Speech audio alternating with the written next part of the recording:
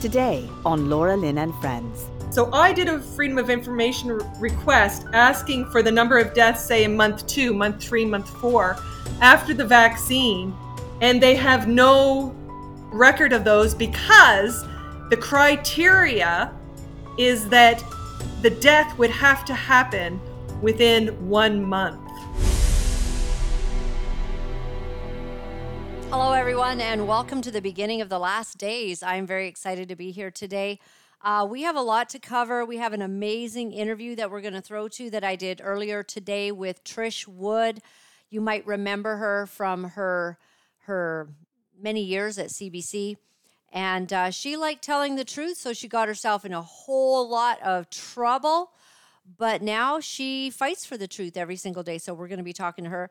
As you know, I love to open my dad's Bible. He underlined from cover to cover. And today I opened it up to Habakkuk chapter 2. I will stand.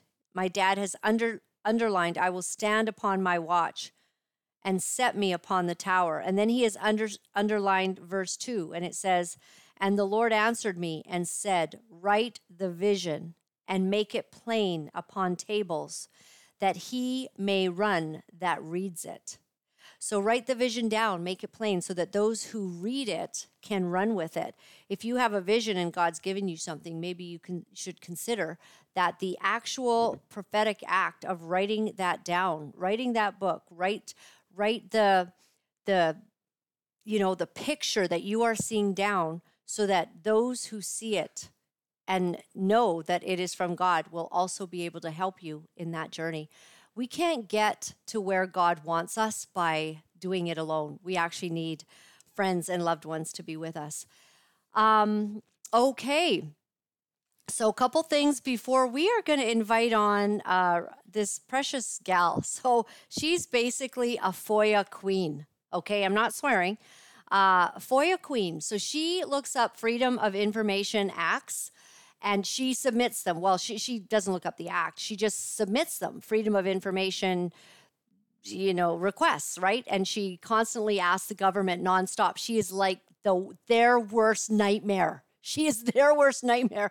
So she's created this website that has all of the answers that she has been able to get back from some of the experts and the authorities that we've been under. So we're going to get to her in just a moment. On the 1-year anniversary of the Freedom Convoy, a BC NDP MLA motion calls for lawmakers to condemn the Freedom Convoy movement and affirm the use of vaccine mandates during the COVID-19 response. So we want to condemn the Freedom Convoy. So take a look at this picture. Who are the scary people that should be condemned? The folks that waved the flags, the people that stood for my body, my choice. I thought that was a thing. Isn't that like what everyone talks about, right? Right? If it's your body, you get to decide what happens, what you can take out of it, what you can put into it. And a whole lot of people decided that they did not want to have a vaccine and they wanted natural immunity. Natural immunity is now actually being celebrated. CDC actually acknowledging natural immunity. So these people, back at the beginning of this last year, after being told that you don't have a job unless you get this shot, you can't go to your children's track meet unless you get the shot. They decided that they were going to stand up for what they believed was fair, for what they believed their rights were, that of all things on this planet, our bodies, we should have autonomy over that. We should have freedom over what happens to our bodies. And this nut job, this BC NDP MLA, calls for lawmakers to condemn the Freedom Convoy. Now, I have a whole bunch of reasons why I think those vaccine mandates could be a problem. One of them is indisputable, and that is myocarditis. A lot of people, sudden death. We have deaths all over the world that are up. There's no explanation. And in light of the fact that even Bill Gates has now come out and said, had we known it was going to be more like the flu, perhaps we wouldn't have sort of done what they did. He said that. We have that clip, and we should always have that clip. We should play it every single day, because what really happened was the elderly were the most vulnerable. And instead of caring for the elderly, we actually harmed little children who were not vulnerable to COVID-19. So anywho, this BC NDP MLA, big F, big failure on your part for having any sense at all. And I'd like to find his email and send him some information that should shock and alarm him and show how wrong he is. Wrong side of history, pal. Wrong side. Shame on you.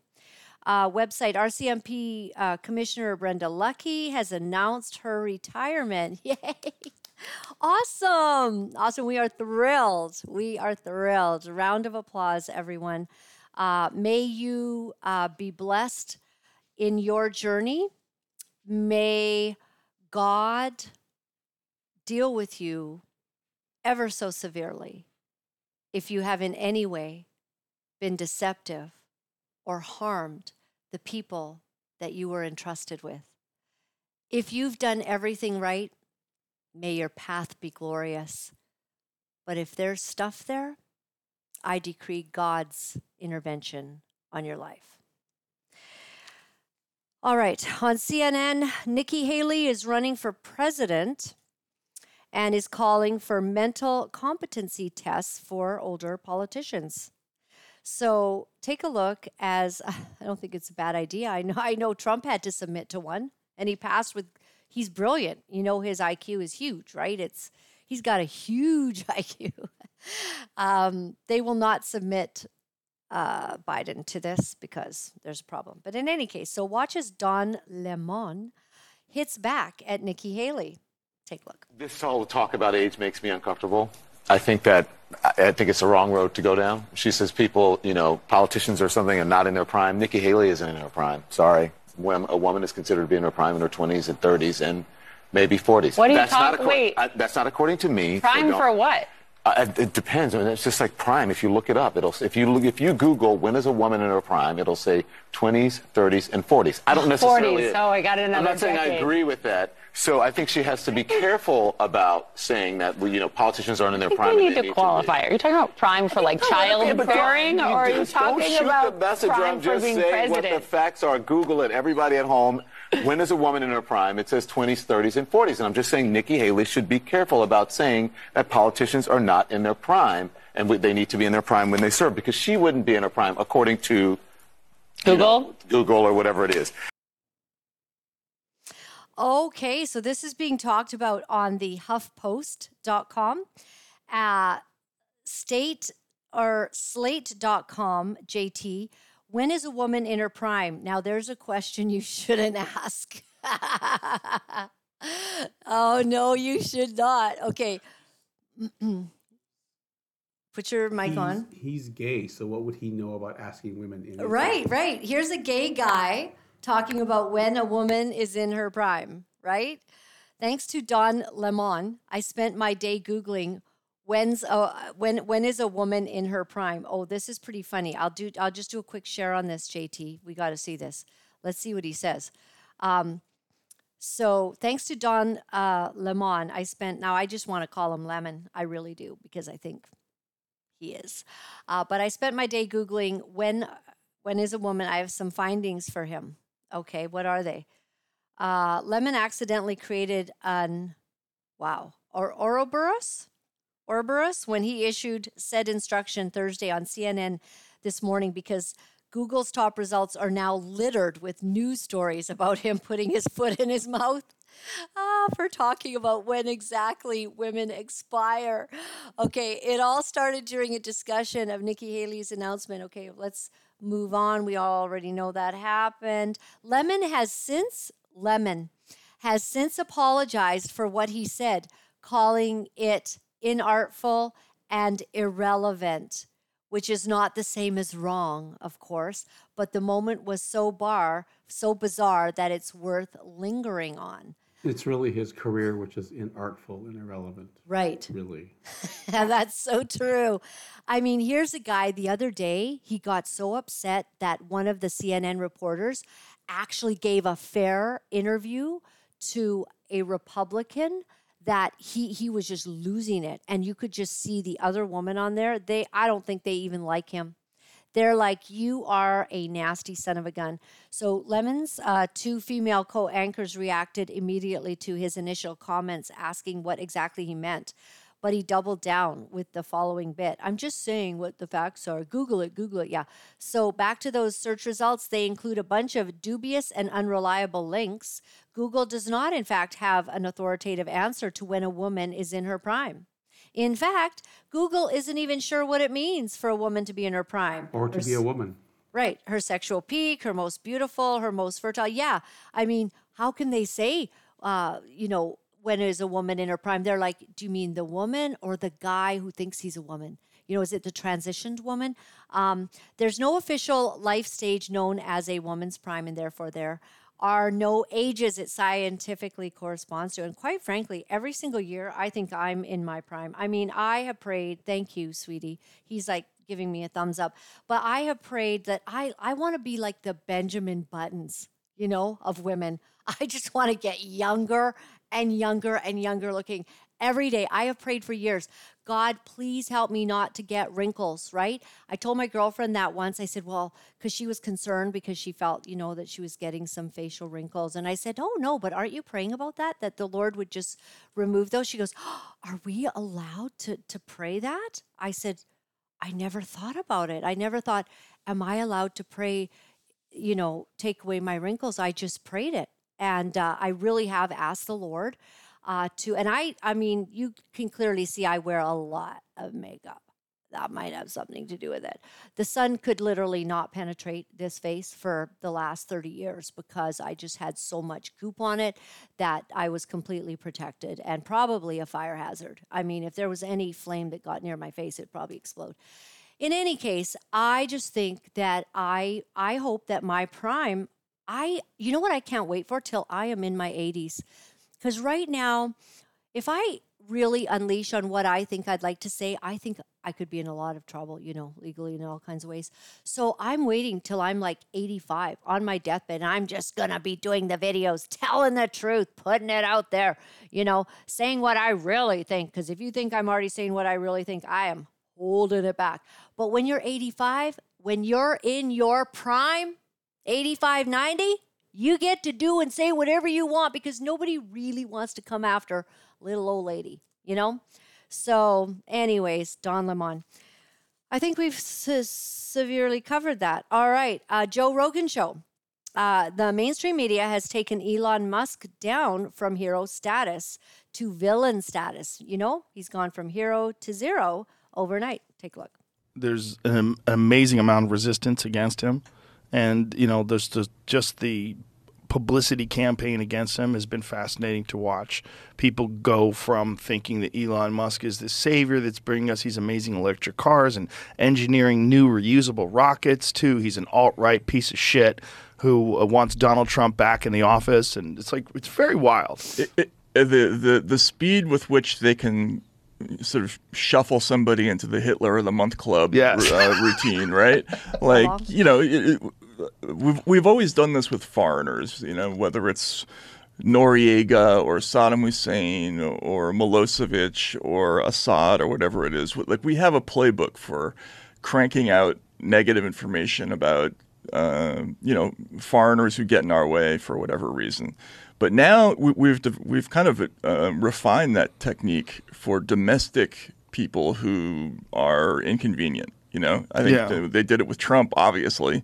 They try to do it with Tucker Carlson, with you. You got a taste of that for a few times. Yeah, it's interesting, right? And then with Elon, he went from being the guy who made electric cars sexy to something to the right of Viktor Orban in like 10 seconds.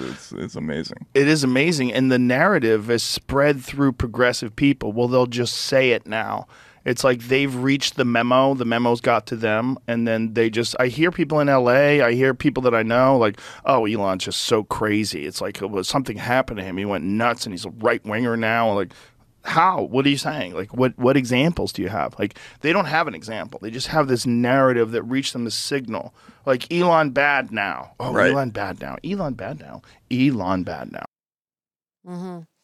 And that's exactly what happened to Trump. He was king of the world. He had everything. And as soon as he started speaking up for common sense and the common man, speaking against abortion, speaking against transitioning minors, speaking against transgenders being in the army, some things, and also standing up for the United States of America being a great country, as he felt, and not a racist country.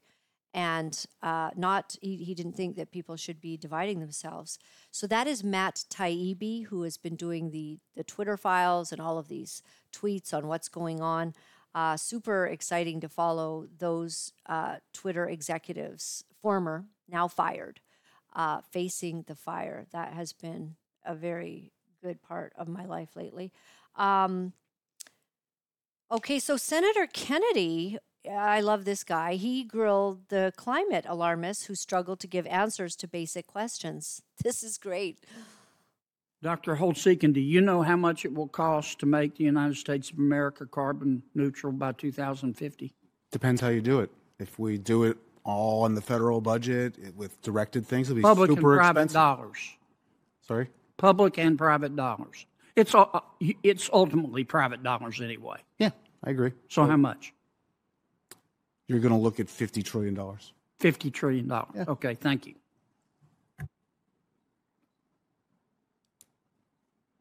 If we make the United States of America carbon neutral by 2050,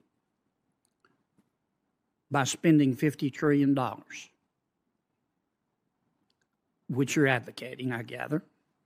No. Okay. Then strike that last part. I'm wrong. You're not advocating. You're advocating something. If you're going to do something, do something smart. That's what I advocated. Okay. If we spend $50 trillion to make the United States of America carbon neutral by 2050, how much will that lower world temperatures? I can't answer that because we don't know what China and India and the rest of the globe has done. Okay. Have you heard anybody from the Biden administration say how much it will lower world temperatures? No. Does anybody know how much it will lower world temperatures? No? No one can know for sure. Okay. Dr. Litterman.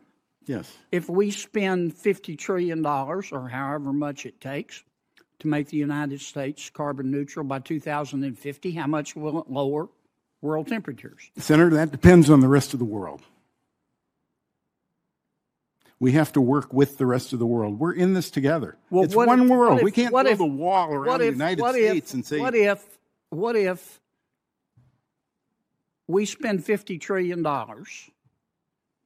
Europe cooperates, most Western democracies cooperate, but India and China don't? How much will our $50 trillion lower world temperature? We're in this together, Senator. We have to get the world to work together. How much? I get that. Okay. How much will it lower world temperatures? If China and India do not help? Yes. I don't know. What do you know? It's all just crazy, nonsense, making all this stuff up, right? They can't answer a question at all. And I saw Laura Ingraham talking about this climate thing and like something about the temperature having gone up like 0.0000 something. And then there's seasons of coolings as well. So, whatever. How absolutely ridiculous. So supposedly, if you would have listened to some of the reports they've done in past years, we're supposed to have been in a serious climate problem by now. It's all nonsense, everyone. It's all nonsense. It's another scare tactic. And it's all about, globalization and locking us down and things like that. So the World Government Forum basically is saying that nationalists are making things difficult for the globalists. I hope so. Take a look. We see that misalignment playing out, and all of them are challenging globalization. They're all creating some of the crises that we see in our headlines around the world and in this region today. Is that those crises create the seeds of a new order. And that's all of this nationalism, all the protectionism we see around the world. My country's been doing it. Donald Trump said, America first. Now, that is not meant to appeal to people outside the U.S. It's globalization adrift, it's globalization constrained, but it's also globalization continuing. And I think that's really critical. A few takeaways from that: the EU will be politically stronger in a more challenging environment, economically and from a security perspective. You will see the EU with stronger energy policy, fiscal policy, health policy, defense policy, and tech policy than at any point since the EU was created. Because of these crises, because of the geopolitical concerns, because of the pandemic, heck, because of Brexit. We see NATO stronger too. Because of the pandemic. Did you see those guys sitting in the front row there? They're like, wow, this could be really good for us. I like what this guy is saying. We'd like to be, a globalist world so that we can kind of hone in on, see what America has done really well. First of all, they're founded on Judeo-Christian values. Some of those people you see there, of course, clearly you know that they're not. They're founded on, a religion where they believe they have to be superior. They have different agendas, different ideologies, and this guy is full of, bunk, basically. And what we need is to protect our way of life, to protect our borders. Canada needs to do this as well. When we are founded on these principles, godly principles Canada was founded on, this is our Charter of Rights and Freedoms under the supremacy of God. Under the supremacy of God.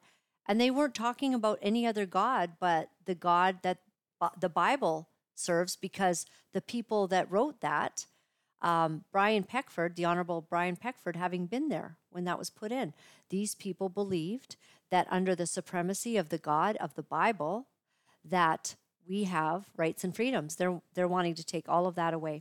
Okay, we're getting to the end of this because I want to get to my guests pretty quick here. But so global digital ID and the central bank's digital currency. Well, this is becoming an issue in Nigeria. And I think I'm the one sharing that, aren't I? Okay, let me get to that. So guess what? Since October 2021, Nigeria, I kind of have something else. Oh, is that it? Yes.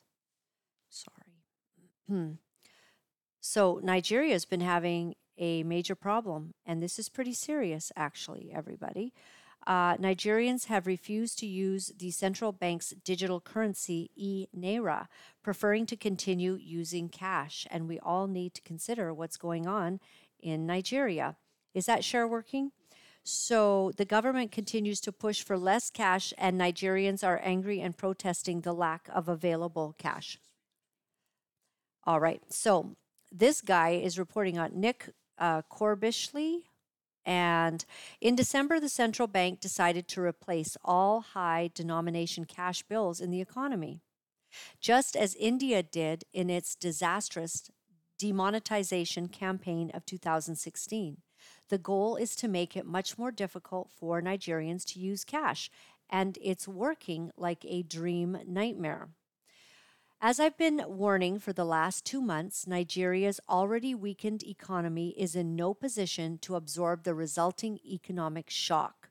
The central bank is not printing nearly enough cash to replenish the money supply.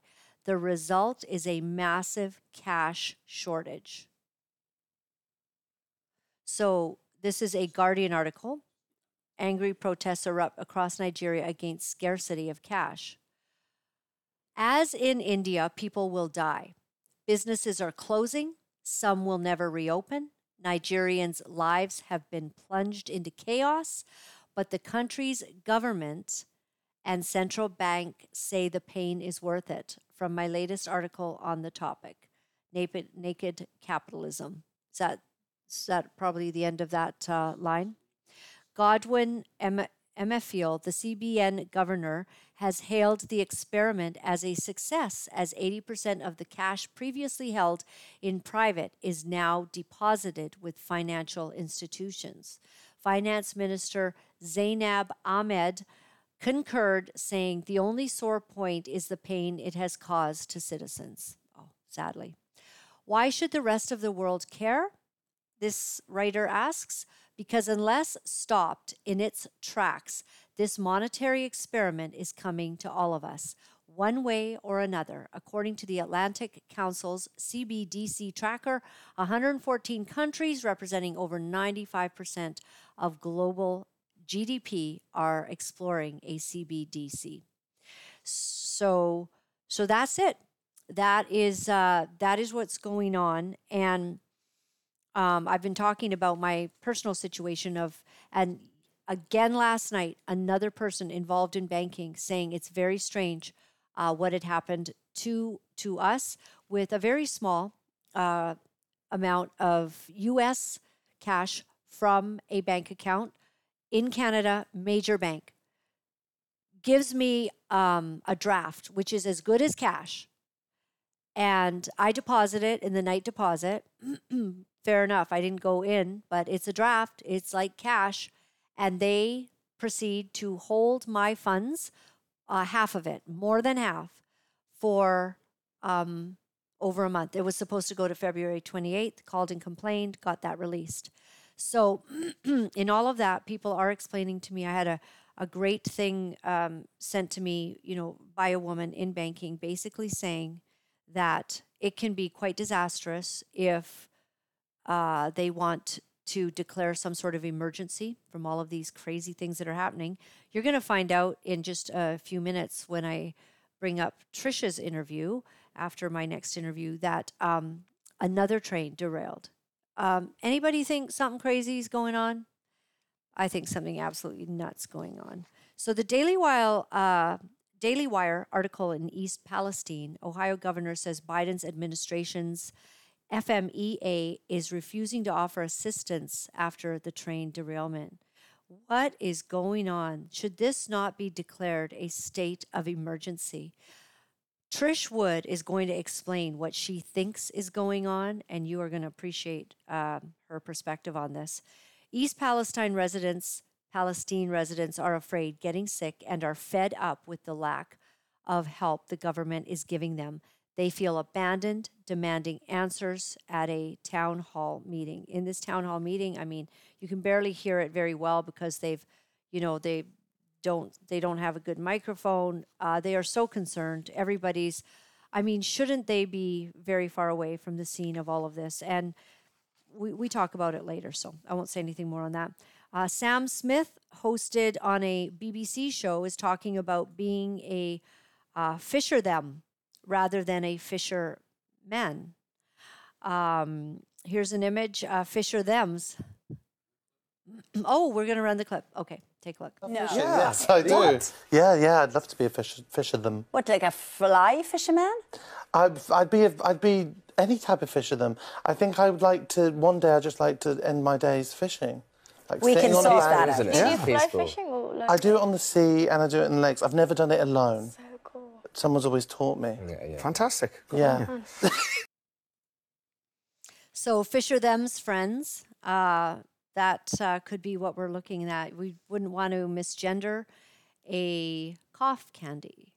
So he ends up, Sam Smith is heckled in New York City. You belong in hell! Sam Smith belongs in hell! You demonic, twisted, sick bastard! Leave the kids alone, you sick First record. Sam Smith is a pedophile! Rumor. He's corrupting up the kids! Grooming the kids! You sick Sam Smith! You're evil! We just want to say right now that some of the beliefs that we might air on a video are that of the person speaking it and not our own. Yeah, we're just reporting. We're the reporters. That's it. We don't know about any other thing. It's getting out of whack. We're also, JT, let me do this then. Let me just share this, because there are some things to do with the entire transitioning issue. Jamie Reed went public with some information. So why Jamie Reed went public with her allegations about a St. Louis transgender clinic. So this came out 3 days ago, all right? St. Louis County, Jamie Reed, the former case manager whose allegations about a St. Louis transgender clinic have spurred state and federal investigations, said she decided to go to the Missouri Attorney General after finding herself up against enormous institutions in town. I'm just one little person. She said establishing whistleblower status was necessary to keep her job at Washington University. She said she merely followed the advice of her attorneys on taking proper steps by contacting the Missouri Attorney General.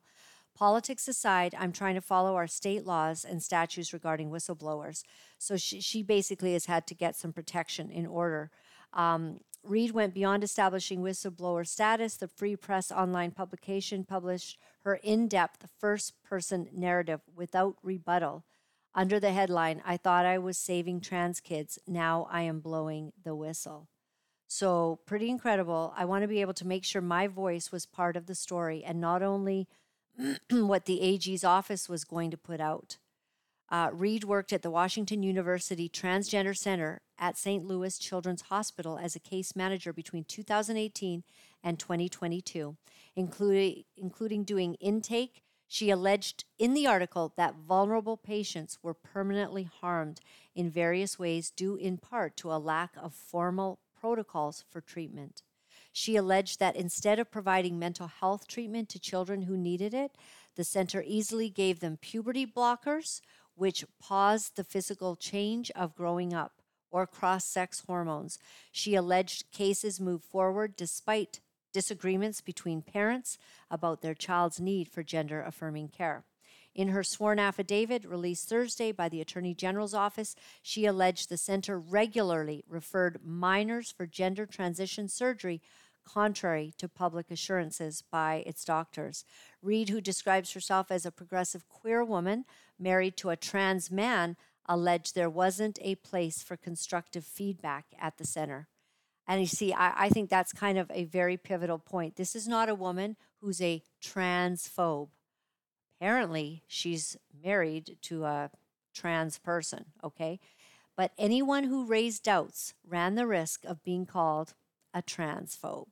The story drew immediate response Thursday from U.S. Senator Josh Hawley, who said his office was launching an investigation. Washington University, in a statement Thursday, said it was alarmed by the allegations and was looking into the matter. So that's fantastic. I hope that there's going to be a lot of looking into. And we all know there has been. The Tavistock Clinic was shut down. They had to change course because many of the doctors at the Tavistock Clinic had actually already left, saying that the outcomes were not what they had hoped for and that there were problems there. That is all on record.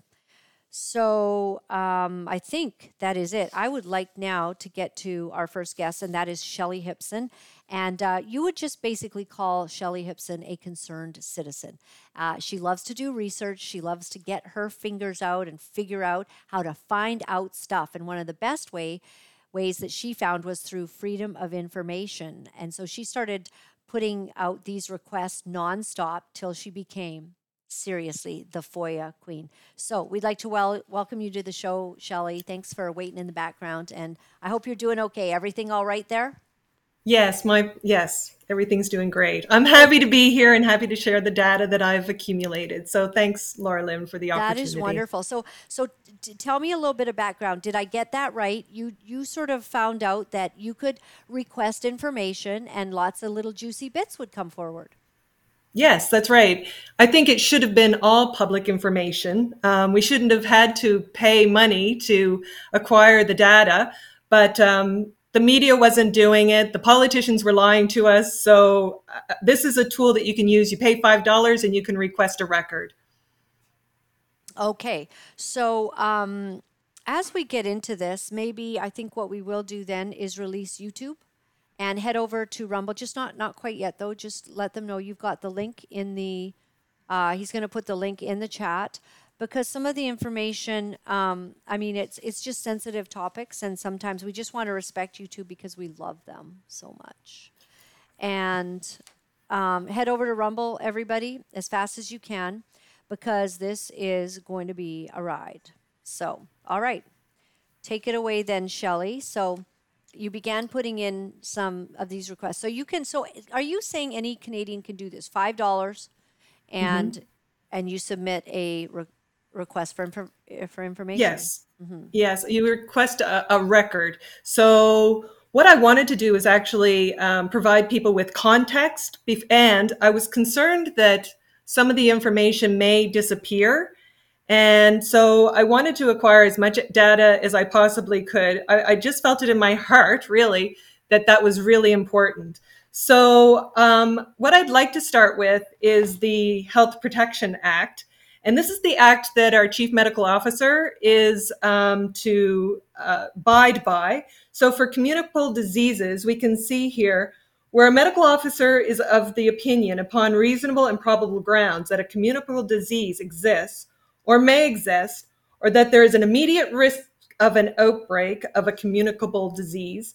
The disease presents a risk to the public and health, and the requirements specified in the order are necessary in order to decrease or eliminate the risk. So I want to point that out.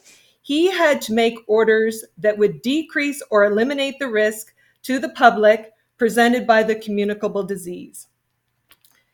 So one of the first things that he actually did, it was on March 16th, between March 16th and May 21st, 2020, is that he canceled over 3,000 surgeries at our hospitals throughout the province.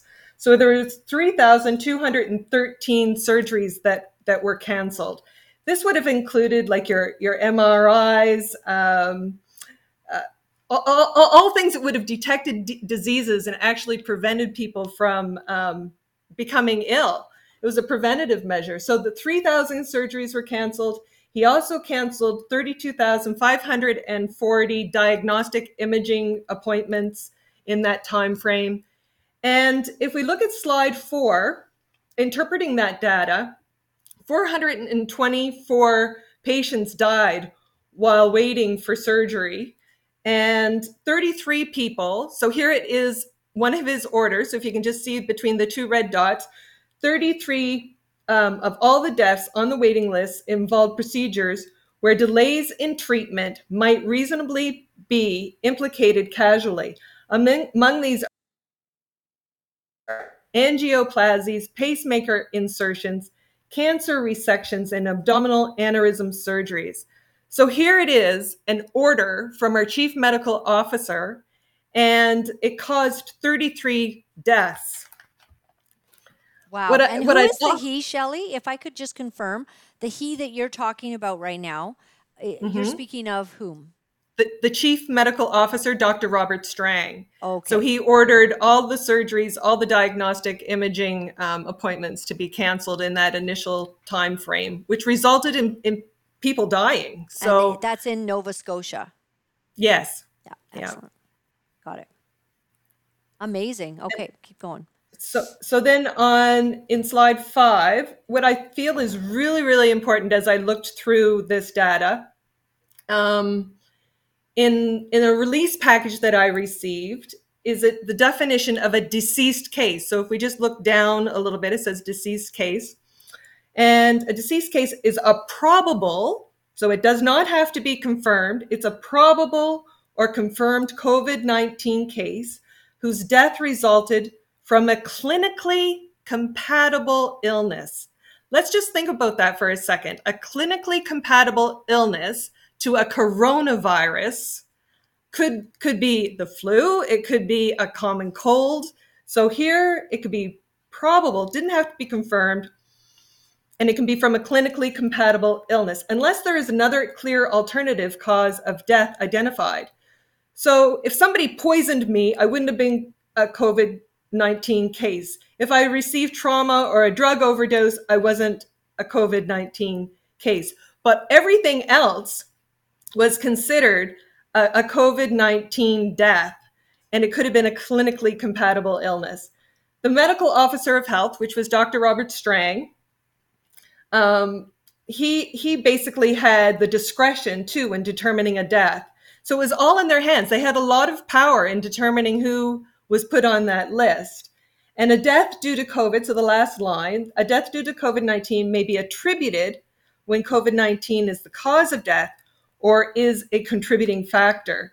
So in the beginning, we heard they were all dying of COVID, but it could have been, and most of them were, COVID was a contributing factor to their death.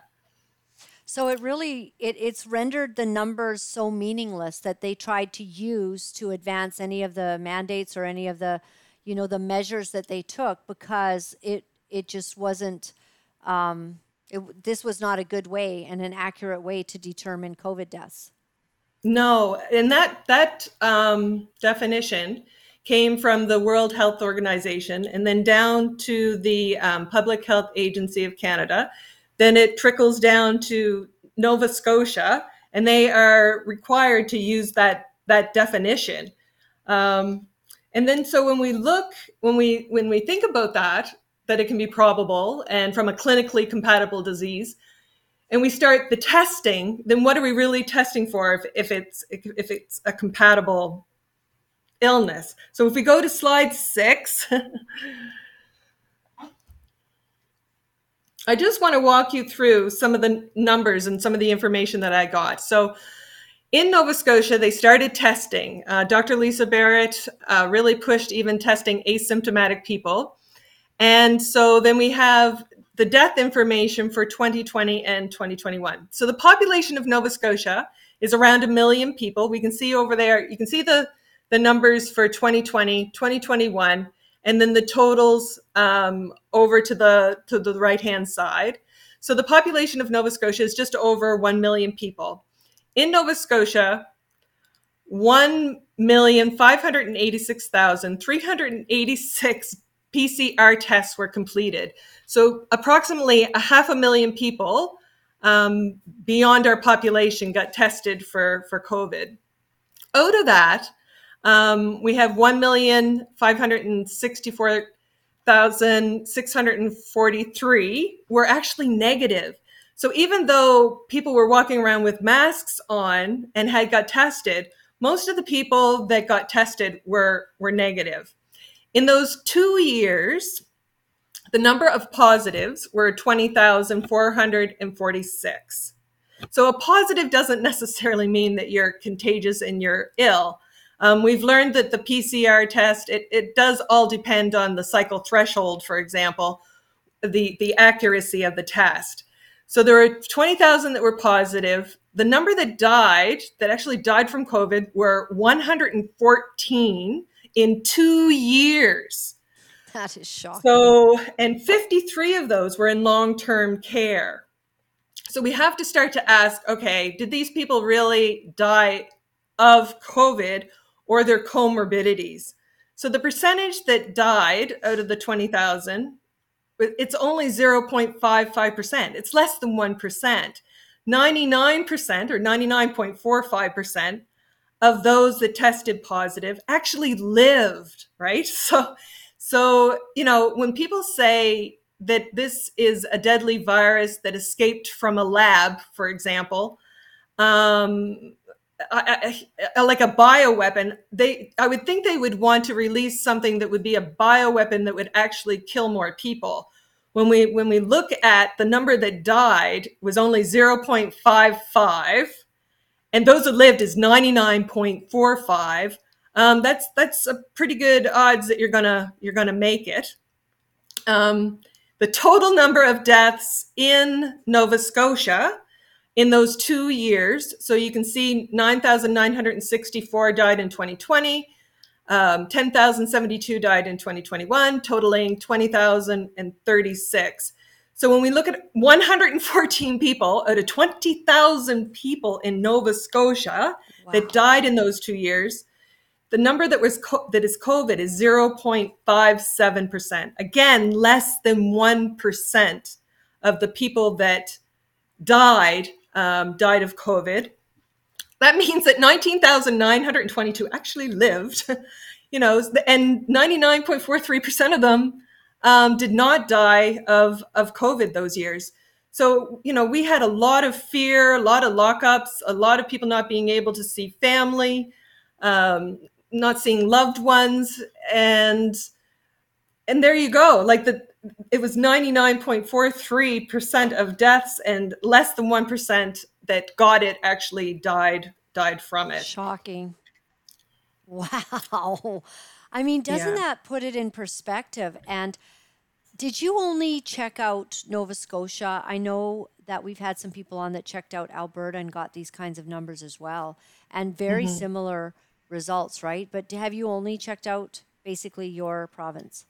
Yes. Yeah. Yes, I have. So, yeah. So can you teach people how to do these FOIA requests so that we can, probably a lot of this data is out there and we would find very similar results.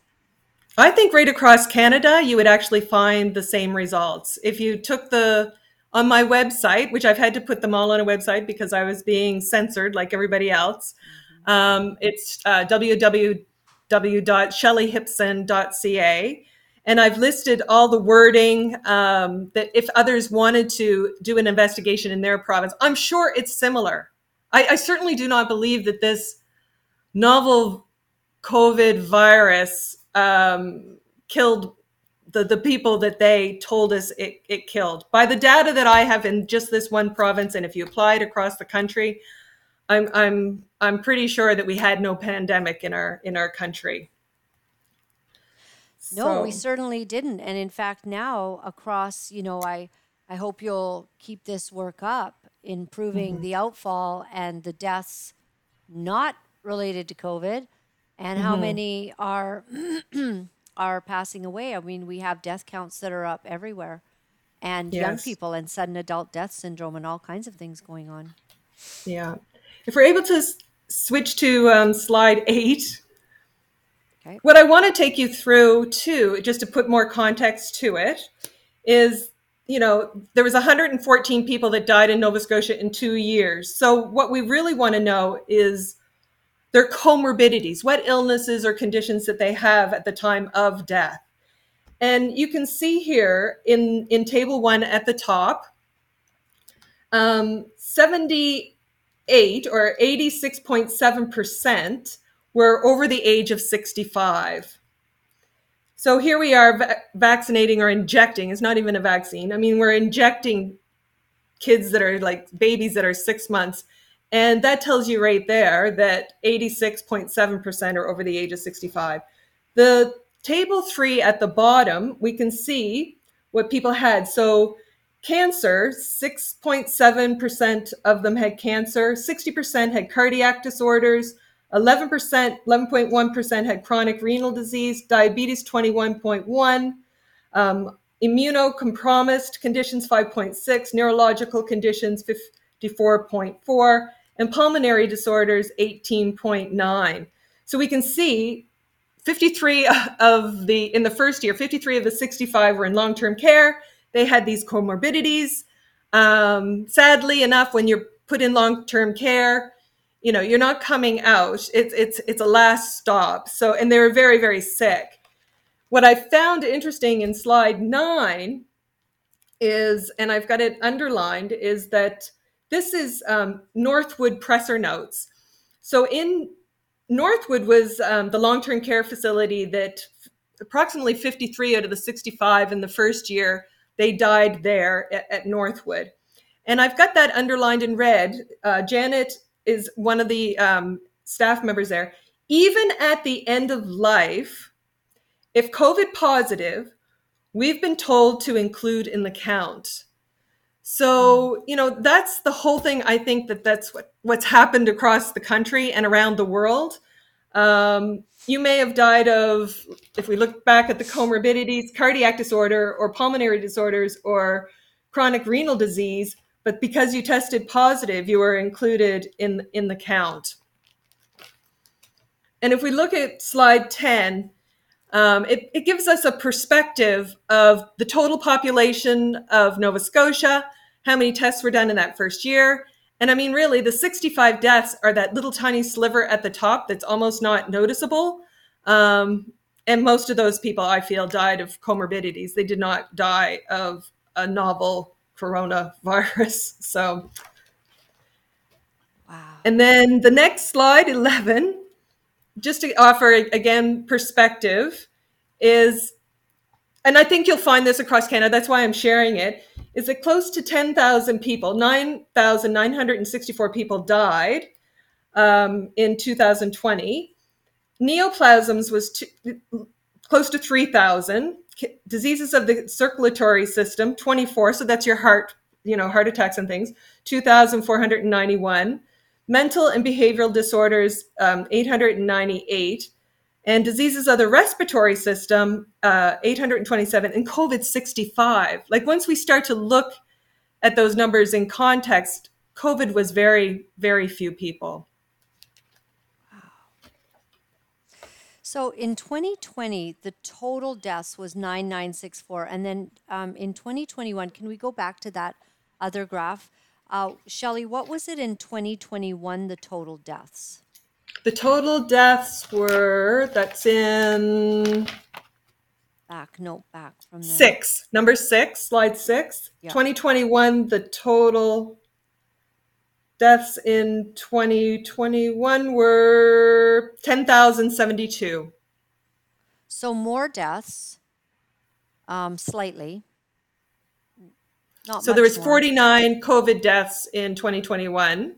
But yes, there was a slight increase in deaths, 10,072. So less of COVID deaths, people who died with or from COVID less, yet more deaths. Okay. That's right. Yes. All right. And when we look at the testing that happened between those 2 years, 238,000 were tested in 2020, and we went up to 1,300,000 and some in 2021. The more you test, the more you're going to find.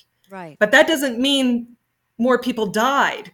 So that's really odd, because typically if there's more people with cancer, then you see that there's an increase with the deaths of cancer, but that didn't happen with COVID, basically because I feel that the test was fake. So it didn't test for anything. Right. Yeah. So what do you think? What do you think you're going to pursue now? You have this hobby of getting these freedom of information bits and pieces. Are you watching what has happened with the vaccine rollout then in your province? Yes, I have. And I've got some information on that. I just want to make a couple of points that the respiratory diseases of the respiratory system did not increase from 2019 to 2020. It actually went down. So overall respiratory, even though we were in the middle of a pandemic, those numbers didn't go up. The other thing that I just wanted to mention is that I asked for any record, proof, document, report on that an asymptomatic positive COVID-19 case is contagious and spread to others in Nova Scotia. And they don't have any record of anybody spreading, an asymptomatic person spreading it to someone else. So here we were to wear masks, being asymptomatic, and they had no record of it being spread to anyone else. I'd like to look at the hospitalizations, but I'm not sure what time. How are you doing for time, Laura Lynn? Let's go ahead. Okay. In slide 14,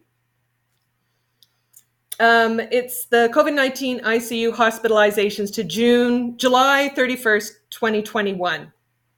So let's look at the hospitals. They closed us down, to save the hospitals. And in the top numbers, the ICUs in 2020 and the ICUs in July 2021, up to July 2021, we've totaled those up at each hospital. So the hospitals are at the top. Aberdeen Hospital had 857 ICUs, and 0 up to July 31st, 2021 were COVID. There was no ICUs in that hospital. In Cape Breton Healthcare Complex, there were 1,494 ICUs. There were only 10 that were COVID. That's 0.67%. Colchester Regional Hospital, again, 9 COVID out of 1,103. That's 0.82%. Cumberland had 0. Dartmouth General is a larger hospital. It totaled the ICUs for COVID were 0.66%. The QE2, they had 4,608 ICUs, and out of those, 74 were COVID.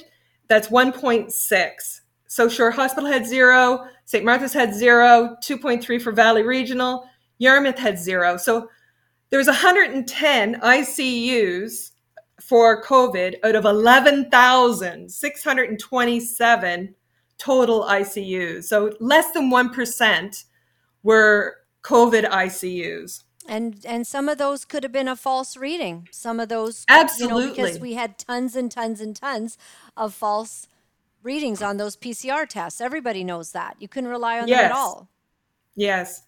So I didn't include this slide, so I'm going to read it out because we're getting to the vaccination stuff. Okay. In our Health Protection Act, and I'm curious if this is the case across Canada, in 53(2)(a), where the minister has declared a public health emergency, the chief medical officer may implement special measures to mitigate or remedy the emergency, including establishing a voluntary immunization program. It's not, he didn't establish no voluntary immunization program, but in the act, he was to establish a voluntary immunization program for the province or any part of the province, which did not take place. He made comments such as, this one's kind of, okay. I want to go through this one. This was the most disturbing FOIPOP that I think I've received in the couple of years that I've done this. So I wanted to cover this a little bit in detail. So I asked for the correspondence that were received by Dr. Robert Strang on the topic of COVID-19 vaccine adverse events and deaths that have occurred since the rollout. And what I received were actually his a series of his emails. So if we go to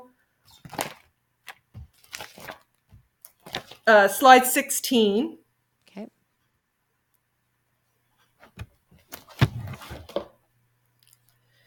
So this is from Dr. Robert Strang, and it's to Maureen Carew. And Dr. Robert Strang says, thanks for the heads up.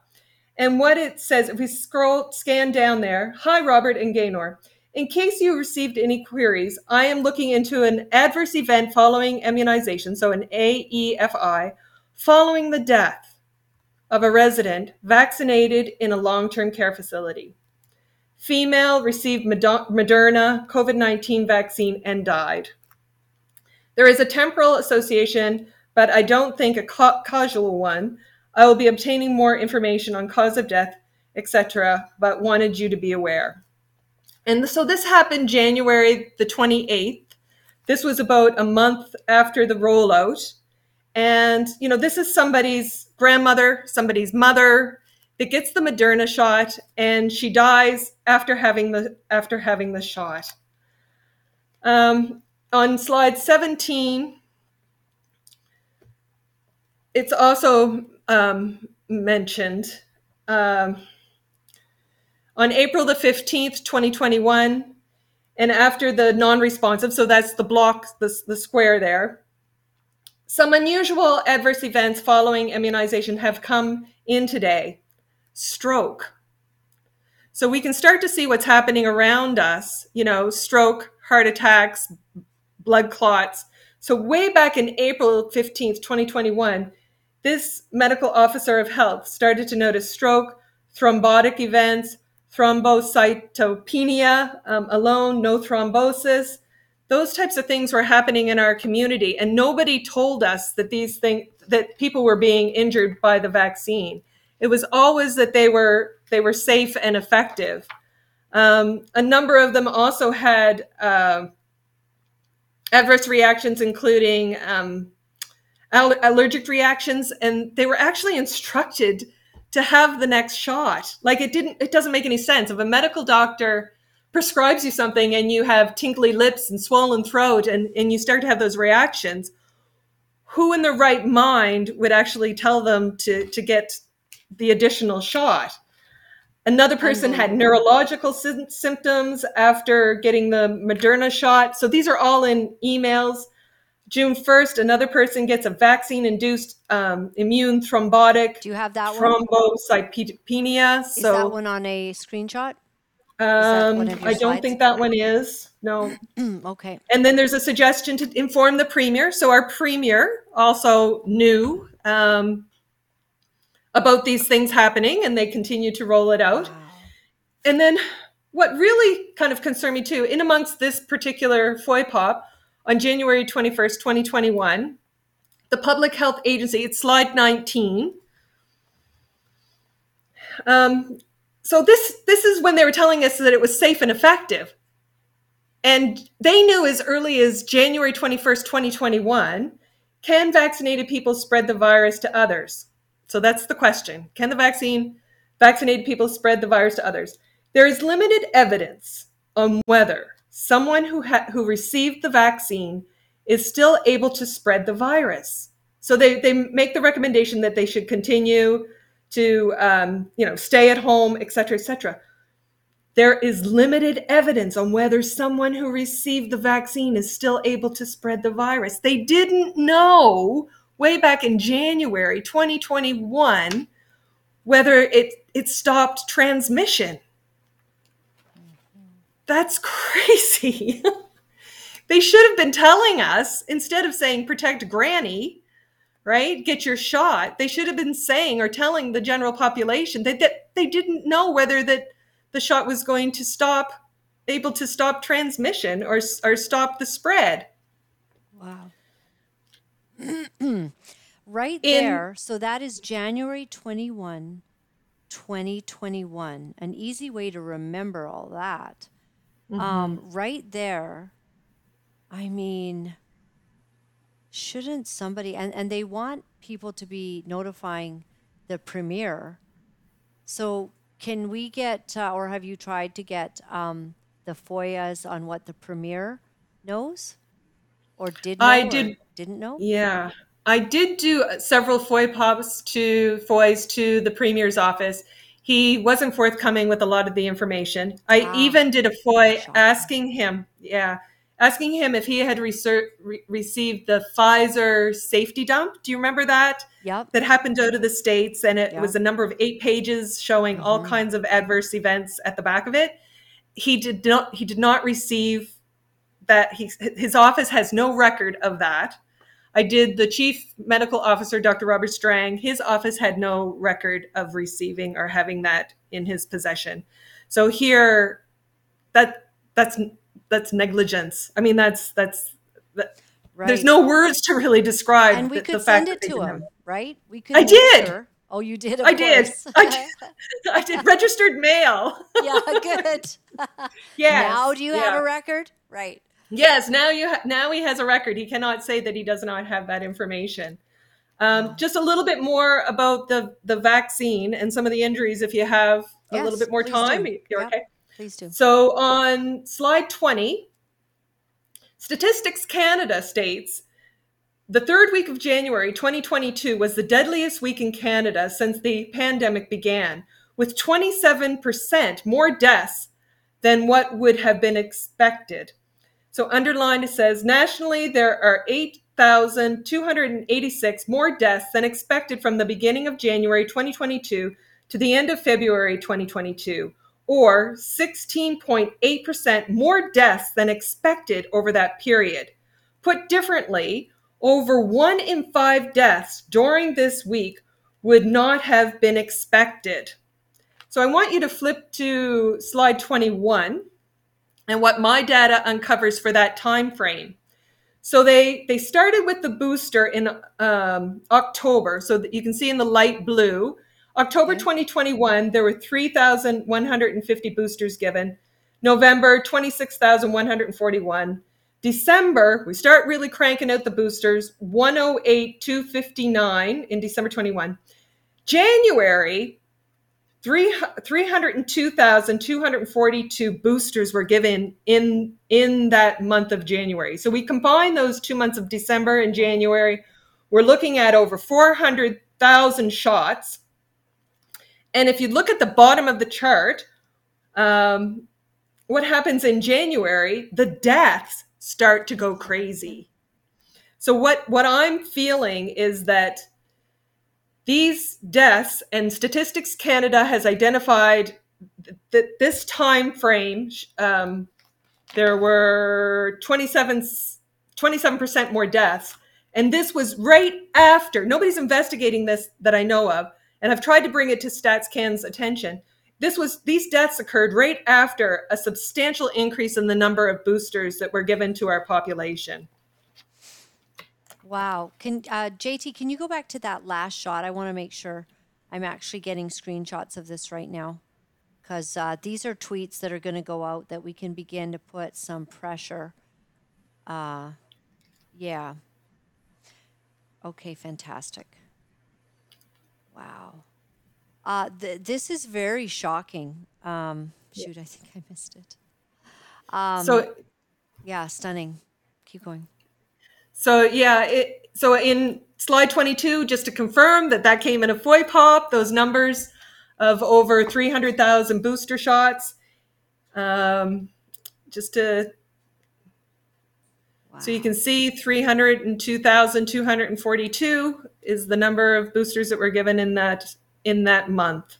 Right. In slide 23, it's way over any of the other months. Right. Basically. Yeah. And this is really troubling too. So this would be the serious adverse events following the COVID-19 vaccines. These are the ones that they've admitted to. We know that there's hundreds and thousands more, but these are the ones in a Freedom of Information, specifically from the Department of Health and Wellness, our government. So you can see there that people have had serious adverse events from the vaccine. 87 of them have not yet recovered. 17 have recovered, so they claim. 7 people had permanent disability or their incapacity. There's been 11 deaths. So nobody's talking about those 11 people that have died, that the government actually fesses up to, that have died because of the vaccine. And when we think of the data, that 99.5% recovery, they made people get this injection, and 11 people have died, and there's a number of people that have not yet recovered, some that are incapacity or have a permanent disability. And slide 24, I just want to recognize Dr. Hoff, who tried to put the alarm on of microclots, and Bonnie Henry, I believe it was, basically let him go from some of his duties. Nova Scotia, where the arrow is pointing in, the number at the top, number of the 10 most frequently reported adverse events following immunization for COVID-19 between December 16th, 2020 and September 30th, 2022. Okay, so we have some swelling at the injection site, allergic reactions, etc. As we look at the bottom, we have neurological events. We have myocarditis, pericarditis, and a boy, by the way, I believe in a small community near us in grade 7 has just died suddenly as of yesterday, grade 7. Okay, say that again. So as of yesterday? Yesterday I heard, see, the thing is, when you live in a rural fishing community or a rural community, you tend to know a lot of people. Right. So yes, I heard that a young boy, grade 7, died suddenly. So approximately 12 then, I think. Yes. And so where the arrow is on this, blood clotting disorders, that is so disturbing to me. And Dr. Hoff tried to bring that to our attention. But that's your strokes, your heart attacks, blood clots going into, they're in your arms or they're in your legs, but they're moving throughout your body and causing death. And I think about my community, and it's so sad to hear, okay, this one's died of a heart attack. This one's died of blood stroke, like 29-year-olds dying of a clot. And your mind is just going like full speed, knowing that blood clotting disorders are one of the top 10. Now, in this chart, it only looks like it's about 30 people because the next number is 50. But if people don't know that the vaccine can cause blood clotting disorders, how are we supposed to be putting this together? So somebody could be having a heart attack and thinking, okay, yeah, it was just the heart attack part. But it could be that it's being caused by blood clots from the vaccine. And nobody at the provincial level, no chief medical officer, no premier, nobody from our Department of Health and Wellness has brought this to the attention of our population. And this is really, really concerning to me. Extremely so. Dr. Makis, right, has been, he has been outing recently. I had something here. So there's 10 deaths in 20 to 21-year-olds in Canada, and another has just dropped dead a few days ago. He has highlighted the kids that have been younger than that in other Substacks. I do encourage everyone to follow Makis MD Substack. Right. No one's talking about this. Mum's Nobody's the word talking about from this. the mainstream media. Isn't No. anyone in Nova Scotia? Have you been able to try to get a reporter, someone who has a soul, to get something out into mainstream? There was one reporter with the Chronicle Herald, which is our provincial paper, that covered one of my Freedom of Information requests on adverse events from the vaccine, Andrew Rankin. And he's the only one. I've sent all of this information to CBC, of course, like they're never going to cover it. The other day, I actually parked my car in my little village, my community, and put a sign at the back. The Nova Scotia government has added blood clotting disorders to the top 10 adverse events. And I put the vehicle in front of my MLA's office, just trying to create awareness, because your hands are tied. If you can't get it in mainstream media, really, it's so difficult to get the word out. And then we're really, really struggling. Yeah. I don't know So if there's we not played many the heroes clip. yet. You know, Shelley, it's been pretty exciting to watch the situation going on with all of the Twitter executives that have now lost their positions and they are being grilled by the senators. And one guy said, this is just the beginning.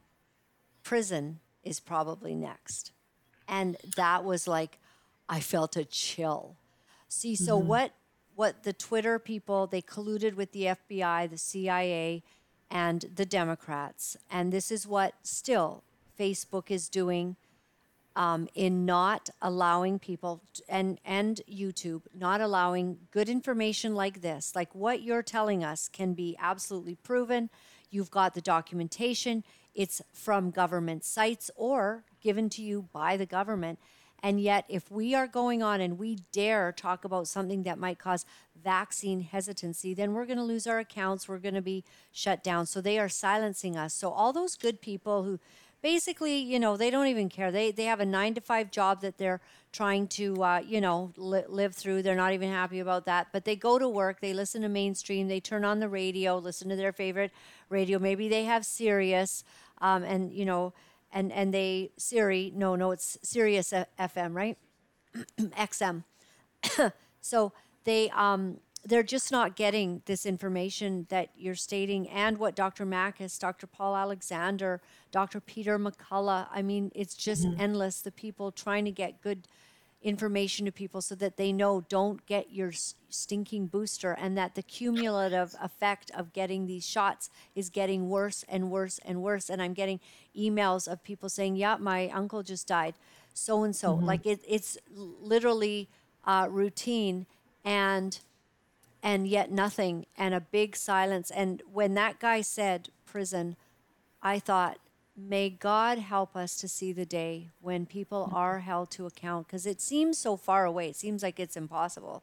But as we've seen with Elon Musk, I love this man. He is, he's a bit strange, and I kind of look at him a bit sideways, but then I go, wow, you took your billions of dollars, you lost your position as the wealthiest man in the world in order to literally save humanity and to reveal that the collusion behind the scenes, it's epic, and it's a felony, isn't it, JT? Like to affect an election, federal crime.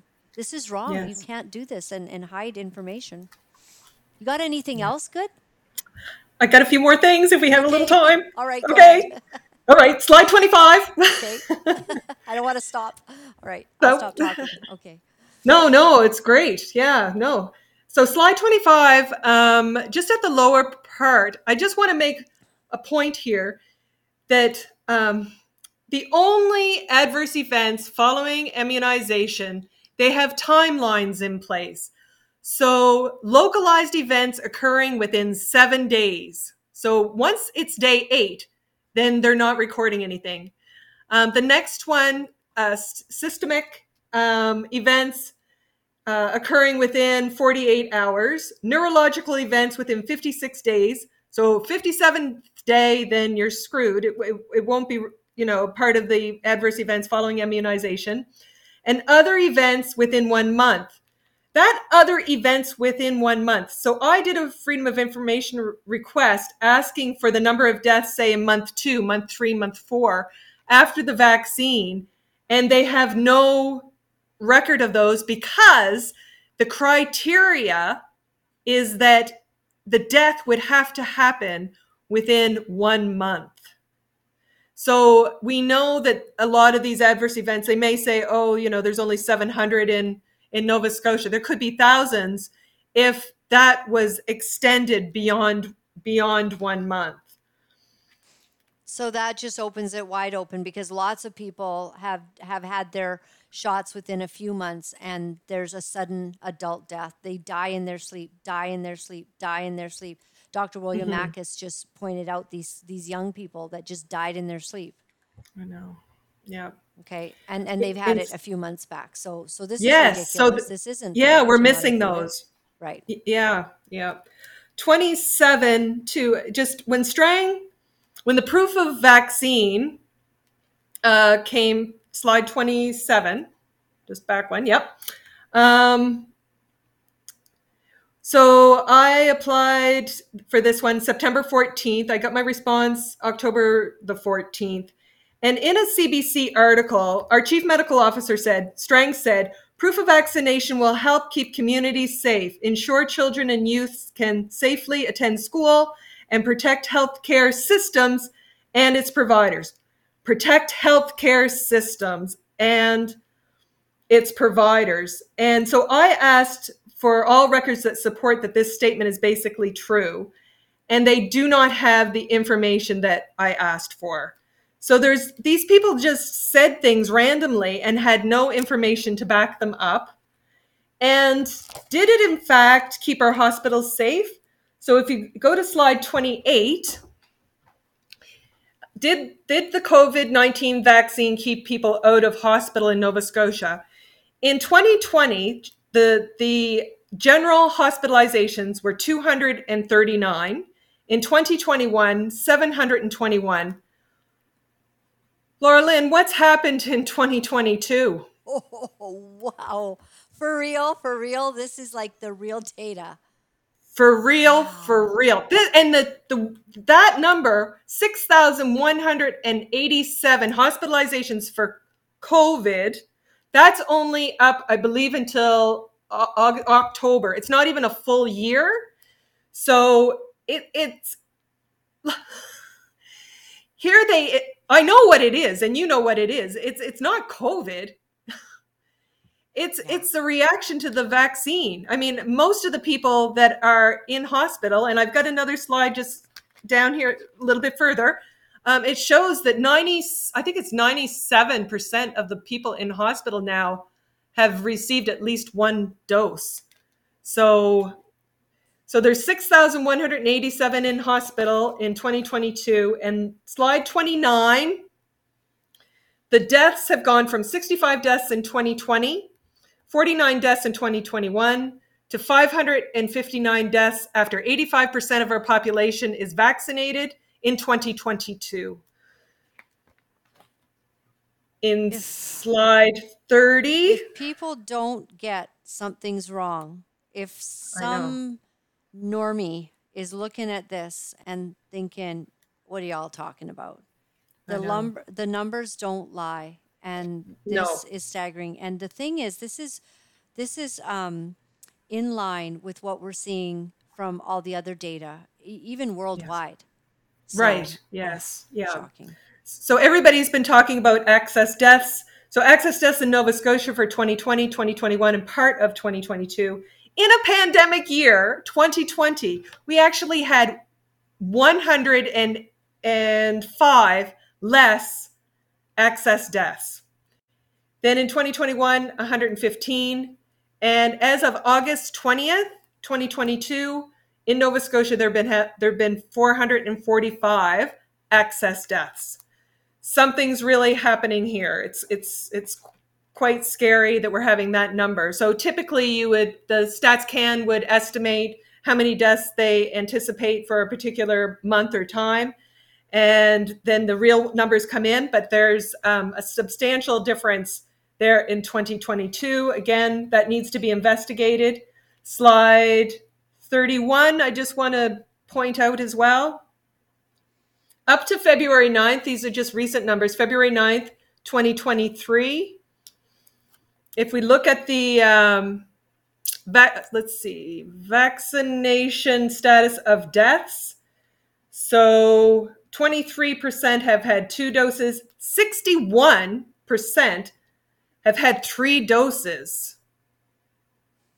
So those are the deaths. 61% have had 3 doses. Those that have died, 61% have had 3 doses. 23% have had 2 doses. The vaccination status of hospitalizations, you can see that 4% have had no doses. So that's our little yellow group there, the Vibe tribe that are vaccine free. 4% of the hospitalizations are no doses. 4% are 1 dose, 21% 2 doses, 36% of the hospitalizations have 3 doses, and 36% have 4 doses. So we can see what's troubling our hospitals are the more doses you get, the higher chances of you actually being hospitalized. So I just wanted to go through that one.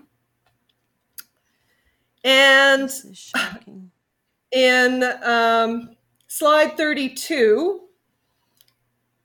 this is from a government website. It's the epidemiologic summary, January 10th, 2023. And at the bottom, you can see vaccinated Nova Scotians were hospitalized and died at almost 3 times the rate as those with 3 or more doses. I'm going to read that again. Unvaccinated Nova Scotians were hospitalized and died at almost 3 times the rate as those with 3 or more doses. Do you know what they did, Laura Lynn? They actually only compared the unvaccinated with those with 3 or more doses. They did not, and I've done a FOIPOP on this, Freedom of Information request. It takes us all through the steps in how they determined this statement. And they were not comparing the unvaccinated with the vaccinated, but just the unvaccinated with those with 3 doses. If we had added those with 3 doses and 2 doses and did the same calculation and compared the unvaccinated with those with 2 doses and 3 doses, I'm pretty sure there would be absolutely no difference. But they chose to do it that way. Wow. And so I wanted to confirm whether they had actually have compared the unvaccinated to the vaccinated. And in slide 33, it states, so I applied for this October the 11th, and I got my letter back November the 10th. And I would like to receive all records on COVID-19 relative risk, that's what it's called, calculation, held by the department that compares the outcomes in the following two different groups of people: the unvaccinated with no doses, and those who have had 2 or 3 and more doses of the COVID-19 vaccines, those that have been vaccinated. And we can see up at the top, just under my name, we do not have the information you asked for. So here they are, not allowing people to go back to their jobs because they're not vaccinated, and they haven't even done a comparison between the vaccinated and the unvaccinated. And just 34, yes, it comes back to how many people in Nova Scotia who participated in the COVID-19 immunization program are now immune against COVID-19. No one. There's no one that's been vaccinated. It's just, this is crazy. And then they require it for jobs. Yeah. This is absolutely phenomenal. Yeah, the last thing that I wanted to touch on, and I think, when we talk, I heard you speak about in your, your other clips about the digital ID.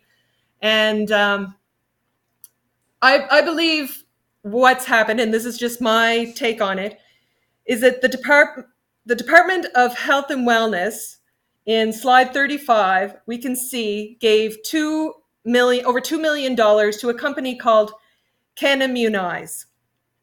And Canimmunize is responsible for your proof of vaccine. So on slide 36, people in Nova Scotia would have put in their health card number and an email address and started the process to get a proof of vaccine or an appointment for a vaccination. On slide 37, we learn a little bit about Canimmunize.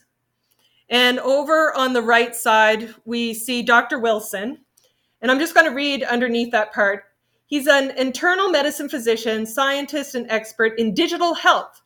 Dr. Wilson is an internationally widely published expert in public health and immunization and founder of Canimmunize, currently funded by the Bill and Melinda Gates Foundation and the World Health Organization. Dr. Wilson's vision is to use technology to solve public health problems. My concern here, as people signed up and provided their health card number, would be in slide 38, security. It talks about security. Any information, so this is on their public, like their policy, Canimmunize's policy, under security. Any information sent or received over the internet is generally not secure, may be interrupted, lost, or altered. We cannot guarantee the security of any communication to or from Canimmunize. Canimmunize does not assume any responsibility or risk for your use of the internet. So everybody made their appointments over the internet using their health card numbers. And I question, it's just a question, it's a theory, it's a hypothesis. I wonder if Canimmunize, with the Bill and Melinda Gates Foundation and the World Health Organization, if they've actually been able to obtain people's personal health information and data. It's just a question mark. Because if you look at if you look at this and it's not a pandemic and 99% of the people lived, how were they going to acquire everybody's health information? By putting in your health card number, you're actually giving consent to your health information. I think that's basically what's may have happened. Now, is there a way that you can find out that information? I did a Freedom of Information request on Canimmunize's contract with the Nova Scotia government, and I would say 80% of it is redacted. So I'm not sure what's happening behind the scenes, but we just love you. We love you, Shelley.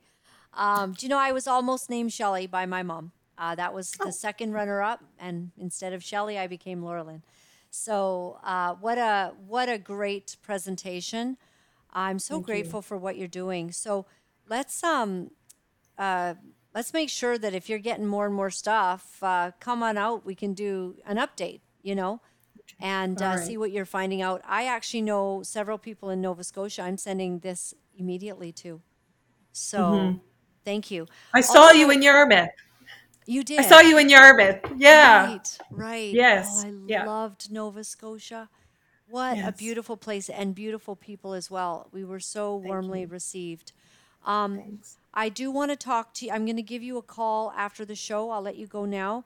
And I'd like to get information, everything you know about this latest child in grade 7, anything you know, so that we can get that to Dr. Makis. So okay, all right. We've got to be on the warpath because there's no accountability in our government, and it's so unfortunate.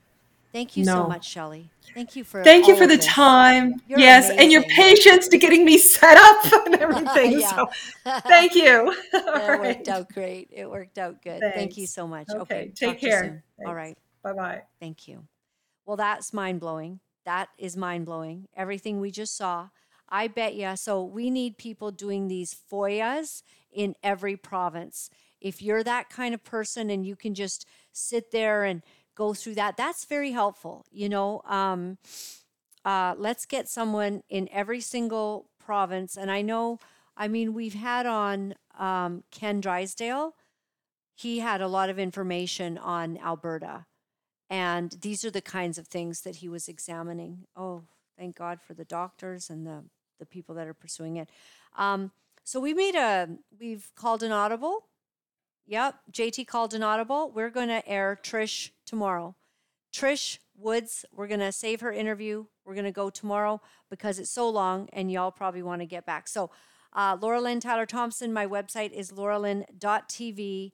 I welcome you to go and check that out. If I'm ever not on any of the platforms you're used to seeing me, please go and see me there. If you'd like to buy gold and silver, we recommend Steve Merrill at Sovereign Eyes at protonmail.com. Thank you for your support of this show. First and foremost, for your prayers. As you might well imagine, we get under some attack here, and we know you're praying because you're letting us know that. Would you consider putting us on your prayer every day, that you just say, protect the Laura Lynn team that is bringing information out? That would mean the world. I thank you if you're already doing that, because we feel those prayers. Like, we are so strengthened. We're so strong here. I'm not worn out. One of the things Trish said was, oh, you must be exhausted. You're on every day. I'm not. I'm not exhausted. I'm not. I'm blessed. What, you think I'm exhausted? He turns around in his seat. Okay, maybe I'm a little exhausted here and there. All right, maybe, but I feel good, right? Don't we feel good today? Today we feel good. All right. So I'm going to, and you feel good, Shane? All right. Okay, he feels good. I'm going to leave you with a scripture today. Thank you for your kindness, your love, for your e-transfers to help us just a little bit of getting through the war that we're in. All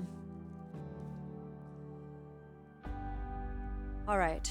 1 Corinthians 4. This then is how you ought to regard us, says Paul, as servants of Christ and as those entrusted with the mysteries God has revealed. Now it is required that those who have been given a trust must prove faithful. I care very little if I am judged by you or by any human court. Indeed, I do not even judge myself.